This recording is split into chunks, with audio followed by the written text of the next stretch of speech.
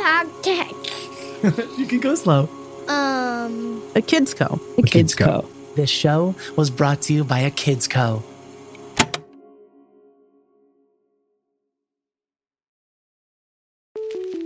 Hi, I'm Jen, and I'm head of books at a Kids Co.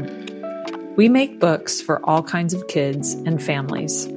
We have books about belonging and gratitude and shame, books about curiosity and justice and bravery, books on topics that reflect your family, your community, and your experiences. We have books written by artists and teachers and coaches, books by musicians and immigrants and kids, books by people who know that sharing our stories can help us grow stronger and grow together. Check out these books and more by visiting akidsco.com. We have a special discount for podcast listeners. Use the code BETTERGROWNUPS at checkout to save 25% off your entire purchase. That's akidsco.com and use the code BETTERGROWNUPS. Thanks. Hey, welcome to Better Grownups. I'm Jelani Memory, founder of A Kids Co., and this is a parenting podcast all about how to be a better grownup. This week, I'm talking with Kevin Carroll, who is an author, speaker, and catalyst of inspiration. I promise you've never met anyone like Kevin. Abandoned by his parents at 6 years old, he went on to play soccer professionally, speaks 5 languages that he learned for his work in military intelligence. He also became the NBA's 3rd black head athletic trainer, and also the first black trainer at the 76ers. And maybe the only person ever to create their own job title at Nike during a 7-year tenure there. We get into his childhood, being raised by his grandparents, the supremacy of the playground, how to build connections, and his life as a single dad raising 2 sons. A quick note, Kevin and I have known each other since I was a teenager, so if it sounds like we go back, well, we do. He's been a friend, mentor, and father figure to me, and I'm thrilled to share one of my favorite people with you. Okay, Kevin Carroll, let's get into it.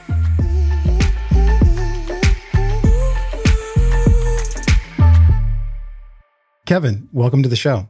Thrilled to be here, Jelani. Anytime we can have some discourse and a robust combo, you know it's delightful, and I enjoy spending time with you. Well, always good chatting with you, and I'm so excited to talk about your journey as a parent. So let's get right into it. I have this firm belief that who we become as parents is often heavily informed by how we grew up. So tell us a little bit about how you grew up. I grew up amidst upheaval and uncertainty, dysfunction and disappointment, abandonment and addiction, but I got rescued by my grandparents and the neighborhood that I grew up in and my best friend's mom. And that changed my whole journey to become the parent that I am. Had it not been for that intervention, who knows what would have happened? And maybe I just repeat history and continue that same history of that behavior as a parent. But they were the pattern interrupt. They were the disruptors, the neighborhood, my grandparents, and Miss Lane. And so that really informed, I think, really clearly informed the parent that I am today. Talk a little bit about your grandparents. What did they give you? So, you know what I think is interesting about my grandparents is, being raised by grandparents, you take on their morals, their values. So I skip a generation. So they're the ones that went through the Depression, right? They went through the civil rights movement. They went through all those things where they were clearly marginalized. The northern migration, because my family came from Aiken, South Carolina, up to the north, the Philadelphia area. So I'm taking on all that as a child. And so that's very different than my peers. So their sensibilities, their beliefs, their habits, the way that you show up, all those things, I'm my grandparents. And also, a lot of people from the South say, oh, and you're Southern too, because you use a lot of Southern terms. So I think that's what's unique about how I was raised and my grandparents and their effect, especially my grandmother, because she was mixed. So she was German and Black. So she was raised in a German household, which was very strict. And, you had very specific things. You better be home by 5. My mom, or you don't get to eat. So that strike's getting close. We're running from the playground like, we got to get home. Bye, everybody, right? Because we knew if you went in that door, you're not eating. That was the rule. You need to be here, hands washed, seated at the table. So these were things, rules and discipline, but it was so loving. It wasn't in a punitive way. It was really loving. And it gave us structure because we didn't have structure up to that point. Right? We were moving and sleeping in cars and the abandonment and all those things. And then they gave us structure. And as a child, we welcomed that. We loved it. And so my grandparents, I truly believe, gave me a foundation that I still, adhere to this day. I'm very disciplined. I can stick to something for years, right? Habits, all those kinds of things, making my bed, right? All those, cleaning up after yourself, all those things were instilled in me from my grandparents. That's wonderful. But there's something you said, and I never thought about this before, around the skipping of a generation, that you got the generation before your parents, the ideas, the morals, the way of life. And I have lots of conversations with my own kids about the generational differences and how much I want them to stand on my shoulders, to be better than me, to go further than me, to know more than me. And I see, especially Gen Z, embracing these ideals and values that are beyond what we as millennial parents bring, or at least my wife and I. But I never thought about that going in reverse and the value that might bring to you as a parent and navigating not only your own life, but your life raising your kids. And I think that's the appeal, why I'm appealing to Gen Zers, because I'm not my generation. I'm my grandparents. So it's familiar to them because they're grandparents. So I got that grandparent vibe.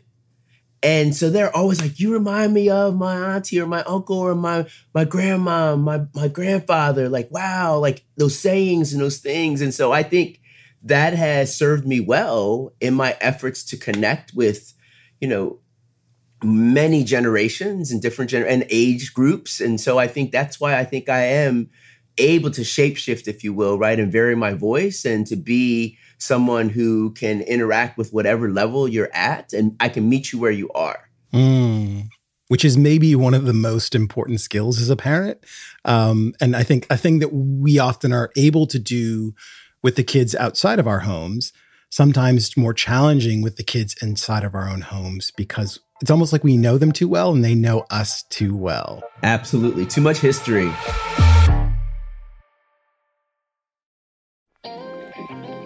Hey grown-ups, with over 100 different titles in our A Kid's Book About series, it may be hard to figure out where to start. Allow me to make a suggestion.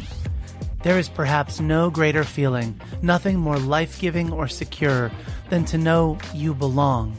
No matter where you are, what you're experiencing, or who you're around, without that feeling of belonging, it's hard to concentrate on anything else.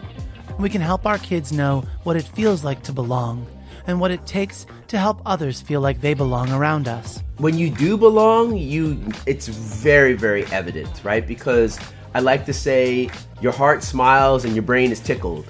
That's Kevin Carroll, author of A Kid's Book About Belonging. Check out our Kevin Talks About Belonging episode of A Kid's Book About, the podcast. Listen together with the kiddos in your life. And when you're ready, visit akidsco.com for more great books and podcasts made to empower kids.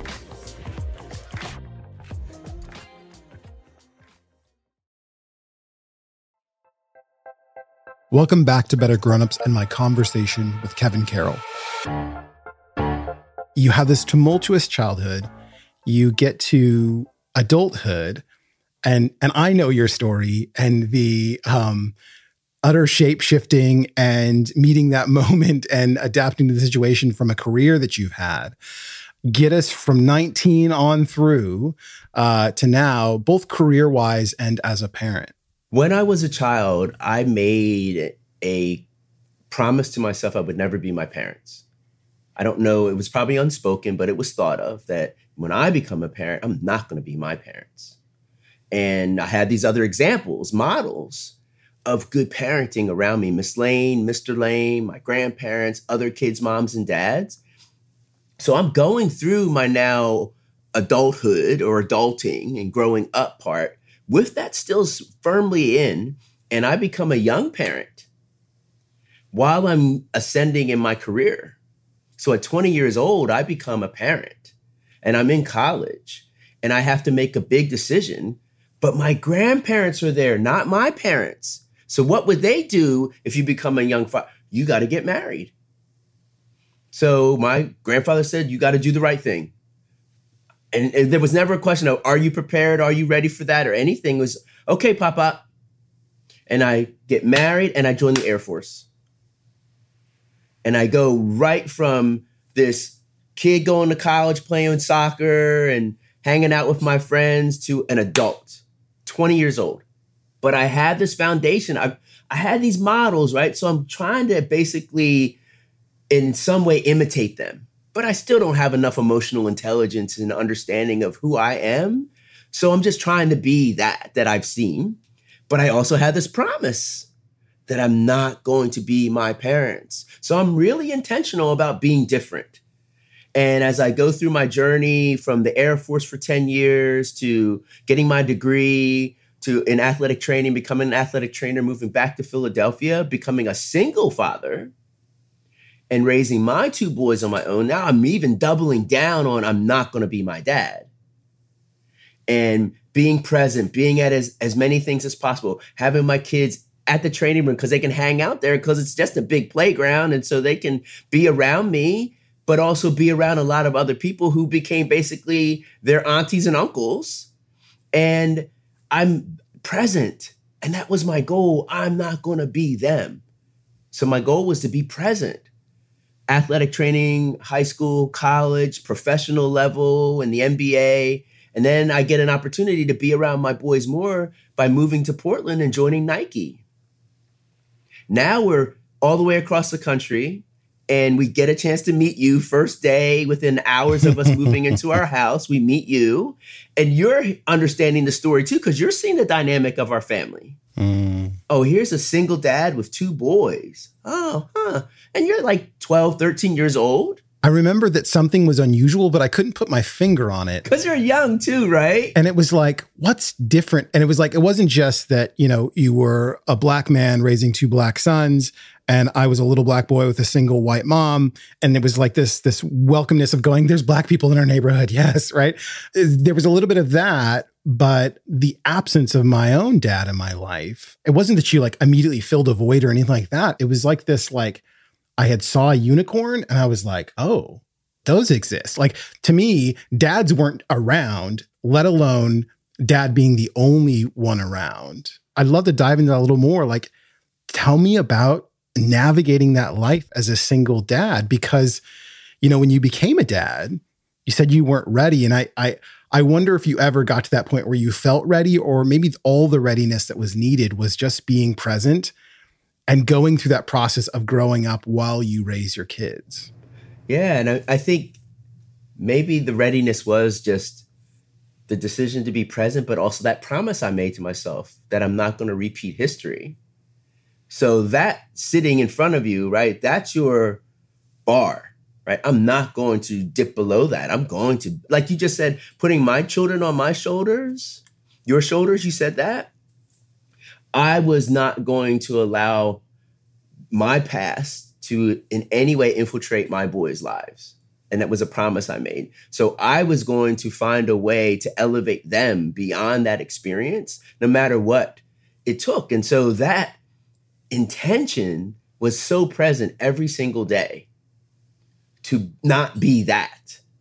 And so maybe it's not necessarily the healthiest thing, like to use that as your motivation, or maybe it was. But it allowed me to always be able to pay attention to my intention around that and to be available and to go to things and to, if I can't be there, fly Miss Lane out to watch my boys and get them the things when I had to travel for Nike. I mean, I just found ways to make sure they were always nurtured. And then I said, it will never be because I wasn't available or I didn't provide for them. And it wasn't a monetary thing and stuff.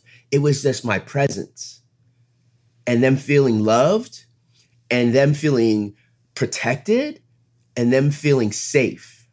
And those were all things I lacked, right? Yeah, I can vouch for that in a very specific way. So, I'm a grown man now, but I've known you since I was a teenager and was best friends with your son, Keith, growing up. And I remember you being at every game, every soccer game, every basketball game, and you'd sit way up in the bleachers, way off to the side. You never talked to really anybody, but you were always at every game.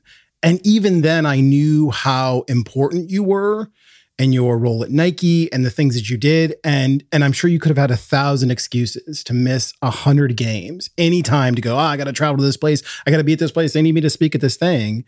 But you were always there. And it was never a big thing. It was never like, see, I made it. I'm present. I'm doing my job. You know what I mean? It was just natural. And I even think about my own journey as a father. That's something that I've kept in the back of my head is that's default. That's not over and above. That's not me being special. That's not me being super dad. That's just default, is being present in my kids' lives and at the things that are important to them. Mm-hmm. And you witnessing that tangentially, maybe that seeped in, right? And so, and like you said, in the recesses of your mind, but there's a memory of it and there's an image of it. And maybe then that when you get your family, it's unspoken, but I'm doing that. To the best of my ability, I'm going to do that because I saw a model of that. Because I think you have to see something and you have to see yourself in that. Those examples really make a difference in how it shapes your approach to parenting. Yeah, I think 100%. And growing up without a dad and having a single mom who definitely was present and was there and put food on the table and really worked her butt off to provide for us kids, there was a chasm and a gap. And I made that same promise to myself that I was always going to be present with my kids. But I wonder if that promise is enough, or the modeling that come along with that promise with people in your life. And I think of my own father figures that I've collected along the way that have been that model for me, that have shown me the way, I guess. It sounds like that was your grandparents. It sounds like that was Miss Lane, Mr. Lane, and other folks in your community. This crazy group of people in the neighborhood. I'm a mosaic of many people. That's what I've always said. I'm pieces of all of them, and good and bad, right? Because I learned from some, what I called, positive deviants in our neighborhood, right? They were good people, but they were also doing some dirt, right? I mean, they were around and it was fine. And you understood, and there was clarity of who they were, but they also would just dole out like this wisdom every time and again, right? And they were always present. So you were watching them and learning from them, good or bad. And so I think absolutely I'm a mosaic of many, and that's informed me. And then as I got older, I could basically benchmark best practices, basically cherry pick the things I wanted to hold on to and actively practice. And so that's where I think when you ask that question, how did I start to form me? It took time. But what is that phrase? Babies raising babies. I was that, right? I was a baby raising babies. But I had a little more years, so I tried to just stay out in front of them as much as I could, right? And, sometimes I don't peek behind the curtain. I'm not really sure what we're doing here, but I'm going to act like I know what I'm doing. But for the most part, I could tell that I was accelerating because I was being surrounded by more examples, and I was getting reps. I was getting the practice of doing it. And so I think that really made a difference when I started getting more reps and more practice in it. Got better. It's like anything.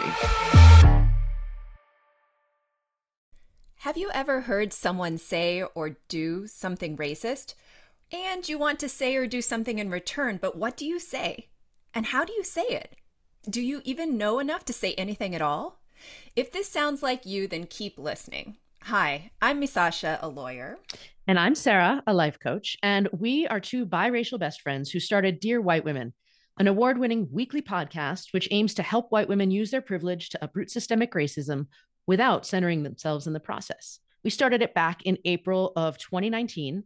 And together, we use conversations both with ourselves and with others to explore our 3 pillars of anti-racism: listen, learn, and act. We'd love for you to join us in our journey because this is one. And spoiler alert, it's not just for white women. Listen for new episodes every Tuesday wherever you get your podcasts. And to learn more, find us at dearwhitewomen.com.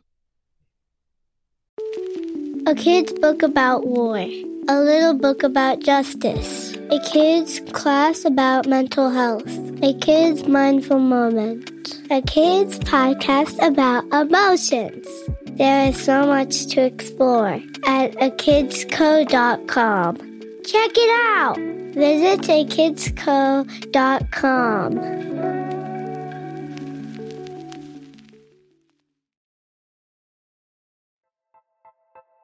We're back. You're listening to Better Grown-Ups and my conversation with Kevin Carroll. I want to segue a little bit. Folks who are listening who know you are going to know you as the play guy, the red rubber ball guy.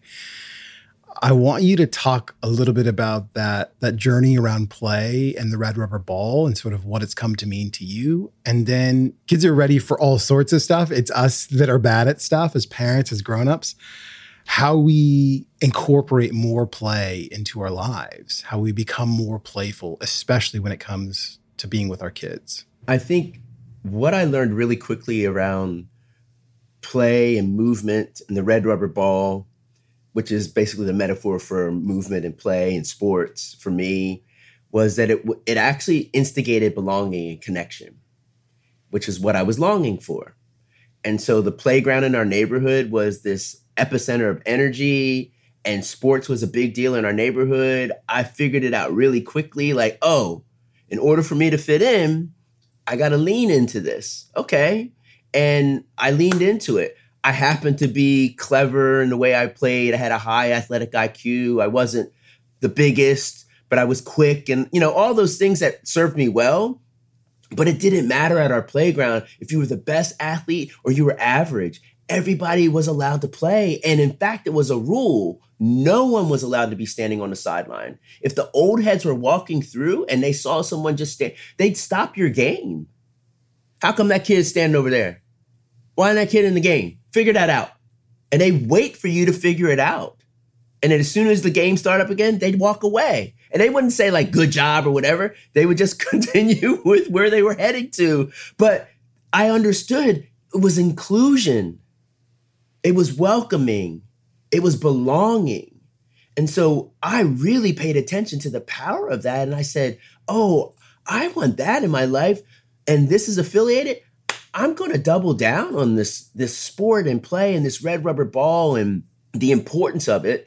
And that was the genesis of me always being attached to sports and play. And then that, basically filtered into my academics, and I became a really strong reader and a good student. And then it, infiltrated other things like, oh, well, that's literally a play, but you guys are having fun. I want to try that. Oh, that's an orchestra. You learn to play an instrument. I want to try that. And so I was looking for any version of a team. So I was in school plays. I did Shakespeare as a kid. I was in the school orchestra. I was on sports teams. They were just all teams, but they were all representing play to me, and also belonging and connection and community and inclusion. And it was unconditional because we all had the same, goal in mind. We want to do a phenomenal performance, right? Play a great game, play a great sonata, right? Do an amazing job on stage. So the red rubber ball represents what gets you out of bed in the morning, what inspires you to chase it, right? And what's your play? I always ask that of adults. What's your avocation, hobby, something that you enjoy that just it tickles your brain? What's that thing that tickles your brain? And the more that an adult can go to that place, they model that for their children. But we actually can learn from our kids and relearn it if we've allowed it to atrophy, Jelani. This is what I always say is you got this amazing examples right in front of you if you don't squelch it. That what's the first thing we do when we have little infants and toddlers? Parents get on the floor and play. It's like they got an open invitation, but they feel like they have permission again. And that's the thing that's taken away from adults. They forget no one ever took permission from you. You created this narrative, this false narrative that you don't have permission to play until I have a little one or until I have a grandchild or a niece or a nephew. No, it's always been there. So that's what I do my work in around my play therapy, if you will, with adults. I remind them that you are safe, it's welcome for you, and you're allowed to play. You have permission. And so I help them actually reawaken their play muscle is what I always say to them. And they discover that they never lost their ability. They just allowed it to get weak. And so we just reawaken their play muscle, and then I give them ideas around how to strengthen it again. I tell them you can learn from your children. So reverse mentoring is actually a thing. Like learn from someone junior to you. Don't always look for the elder to pour into you. Your child could teach you something. Give them an opportunity to create a play day and learn from them. Why do we lose this permission or this sense of play as we get older? Where does it go? Think about what happens in school, Jelani. You need to get serious. You need to figure out what you're going to do with your life. Wagging finger, wagging finger. Okay, I guess I better. What are you going to do with your life? You can't play your whole life. These are the phrases we hear. And so you take those to heart. Oh, I better buckle down. I better get serious. But you better find a job. And so what happens is you start marginalizing it and pushing it away, which is one of the worst things to do. But we do it because, oh, that person's a learned person. Oh, that person's a wise person. Oh, I believe them. I better do that. And many parents do it to their kids. I've done that artist question. I think I've told you this, right? I can ask a first grader class, how many of your artists? Both hands go up. Whole class. I can ask fourth graders, how many of your artists? Half the class, one hand.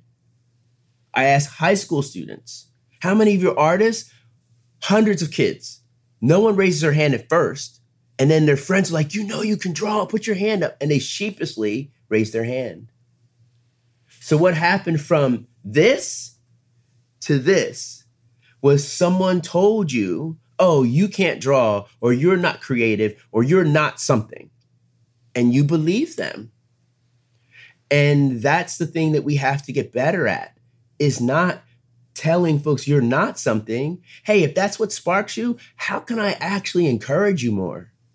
If that's the thing that tickles your brain, and if a parent is present, they'll see it, right? They'll notice it, that their child always seems to stop and stare at that thing. Anytime you're out and about or they're in the car and they're just staring like, wow, right? Take your mental notes. Feed that, feed that, feed that. And I think that's what happens to young people is you're told you're not something. And then it becomes your truth.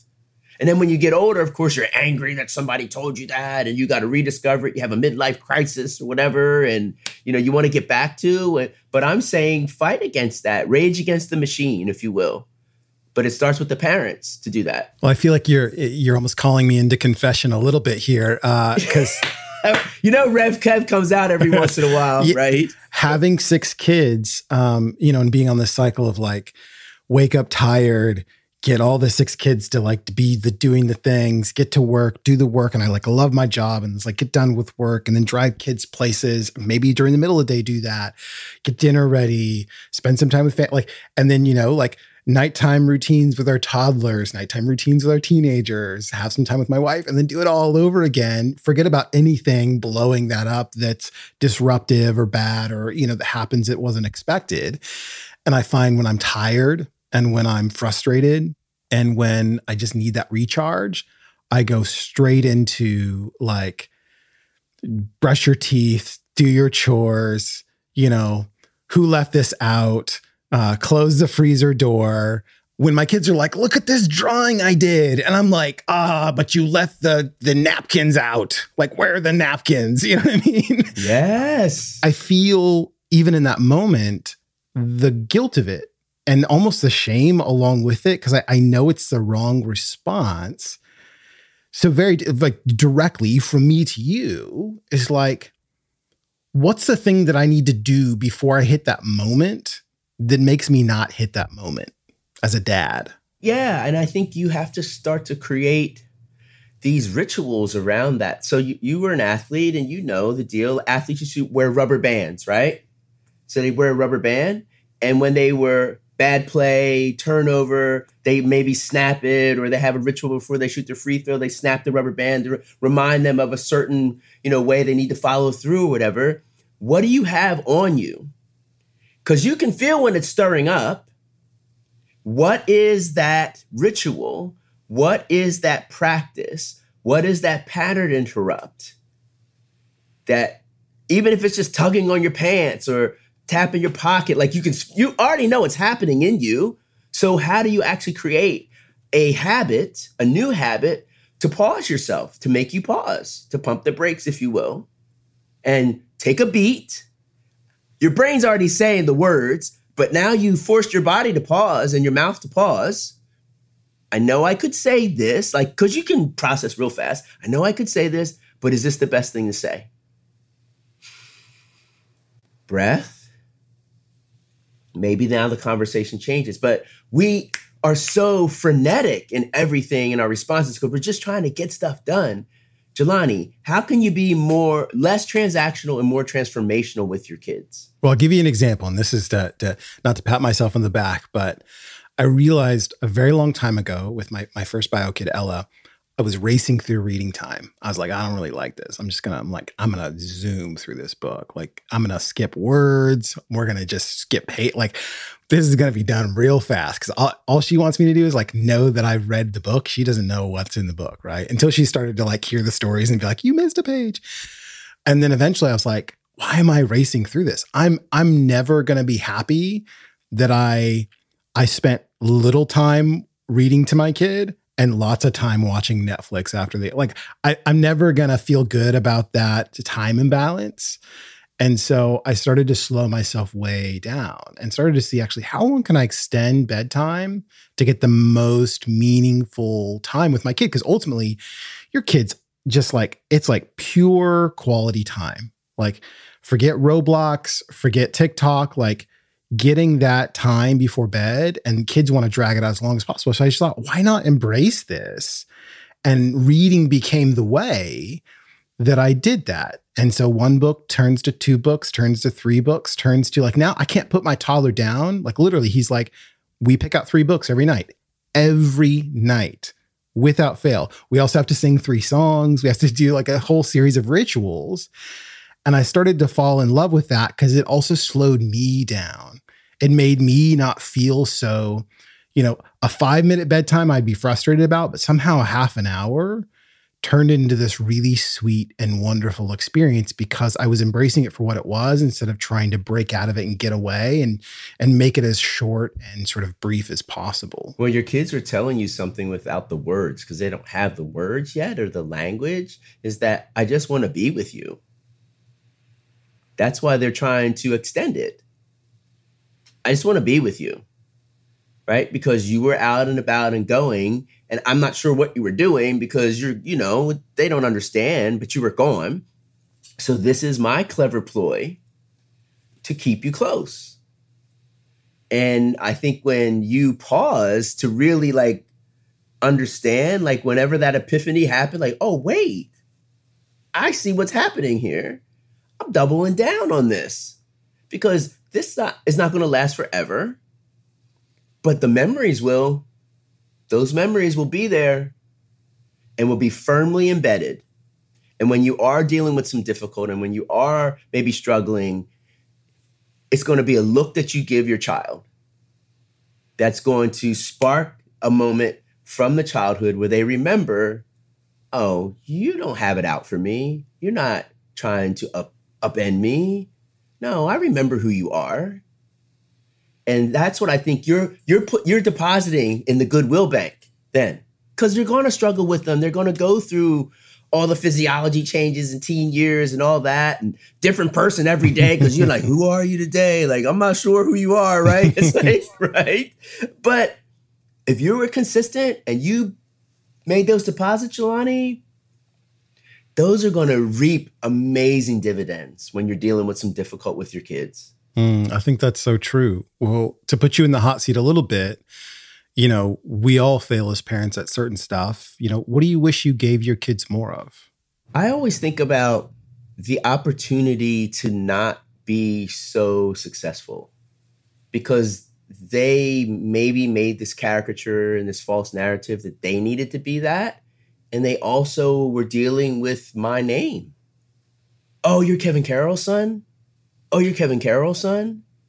And maybe, unbeknownst to them and just not even understanding why, they were resenting that. No, I'm me. And so maybe not having enough of those conversations with them. And I know I brought it up. I want you to be successful how you want to be. You don't have to be me. And I can say that, but did I really sit down and emphasize it and let them know, like clearly, and stay on message a lot around that? Because I know that was something, all my kids have struggled with, right? Is the low-key famous person, right? Celebrity, whatever kind of deal, right? Because I'm out and about in the world using my voice and all that. So yes, there is a level of people knowing me. And then there's the affiliation for my family. And, I bet it must have been amazing growing up with your dad. Right? Yeah. And I know in their head, they're like, yeah, but you didn't have to live with him all the time. He's not dad all the time. He had to be a dad sometimes with me. And so I wish I really understood, and Miss Lane would tell me, children of people who have a level of celebrity or fame, it's not easy, or successful parents, like whatever success, how you deem it, but they were successful. It's not easy for their children because there's that burden of, well, you should be as or more. How come you're not? What's going on with you? Instead of allowing them to have their own journey, which I have, but I wish I had the words or the way to make that a little more seamless and easier for them. It took a little longer, I think, for them to figure that out. And they have, and they've had their own journeys, but they've gone through stuff because of that too, I think. Yeah. And what a remarkable unintended consequence of you finding your voice and health as a person, and all those good things you were given by your grandparents, by Miss Lane, gave you the footing to be successful in life. And as a son of a very famous father who was a jazz musician, I know what it meant to live in his shadow, to be Thera Memory's son. That's very self-aware of you to recognize, and is, wow, what a double-edged sword, right? Yeah, because we want to show them what's possible, but we don't want it to be at their detriment. Imagine, think about, oh, you're Michael Jordan's son? You're LeBron James' son? You're Serena Williams' daughter? Oh, well, you're going to be, well, maybe I don't want to be that. But everybody's already created a narrative for you, and you don't get a chance to find your own. And so then you feel like you have to be this caricature, or you have to put on a mask, if you will, literally, right? And figuratively, like to hide like all your other hopes and dreams, your own personal hopes and dreams. So yeah, that would be the thing that I wish I had maybe had the nuance and the language and the ability to express that more clearly to them. I think over time we got there, but I know it wasn't easy. Yeah. Well, Kevin, this was really wonderful. Thanks for your honesty, creativity, vulnerability, all of it. Really glad to have you on the show. Absolutely. And I love the fact that you're doing this. I think, the idea that kids are ready, but parents need to be ready too. And preparing parents to receive and be ready for these conversations, I think, is a brilliant idea. So well done. Right on. All right. Thanks.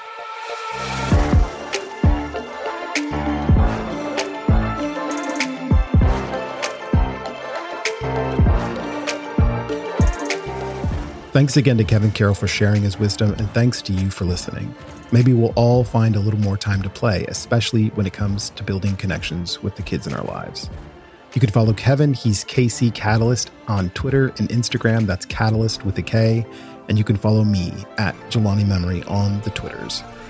And I'd love to hear what you think of the show, big questions you might have, and guests you'd love to hear from. Just email us at listen@akidsco.com. Better Grown-Ups is hosted by me, Jelani Memory. Matthew Winter was the producer on this episode, with additional production support from Chad Michael Snavely and the team at Sound On Studios. Don't forget to explore our collection of over 80 plus books made to empower the next generation by visiting akidsco.com. There you'll also find our growing network of original podcasts for kids. No matter who they are, what their interests, or what big questions they're asking, we are making shows just for them. Find all of our shows on Apple Podcasts or wherever podcasts are found.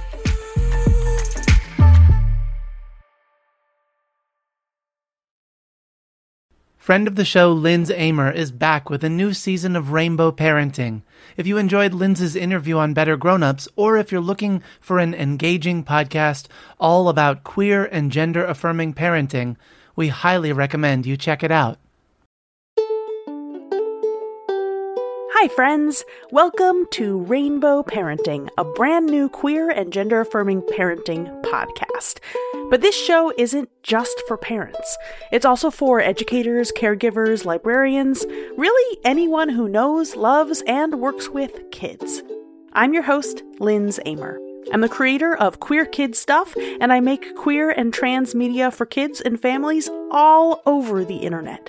Most of the stuff I make is for kids, but this time I'm talking to you, the grown-ups.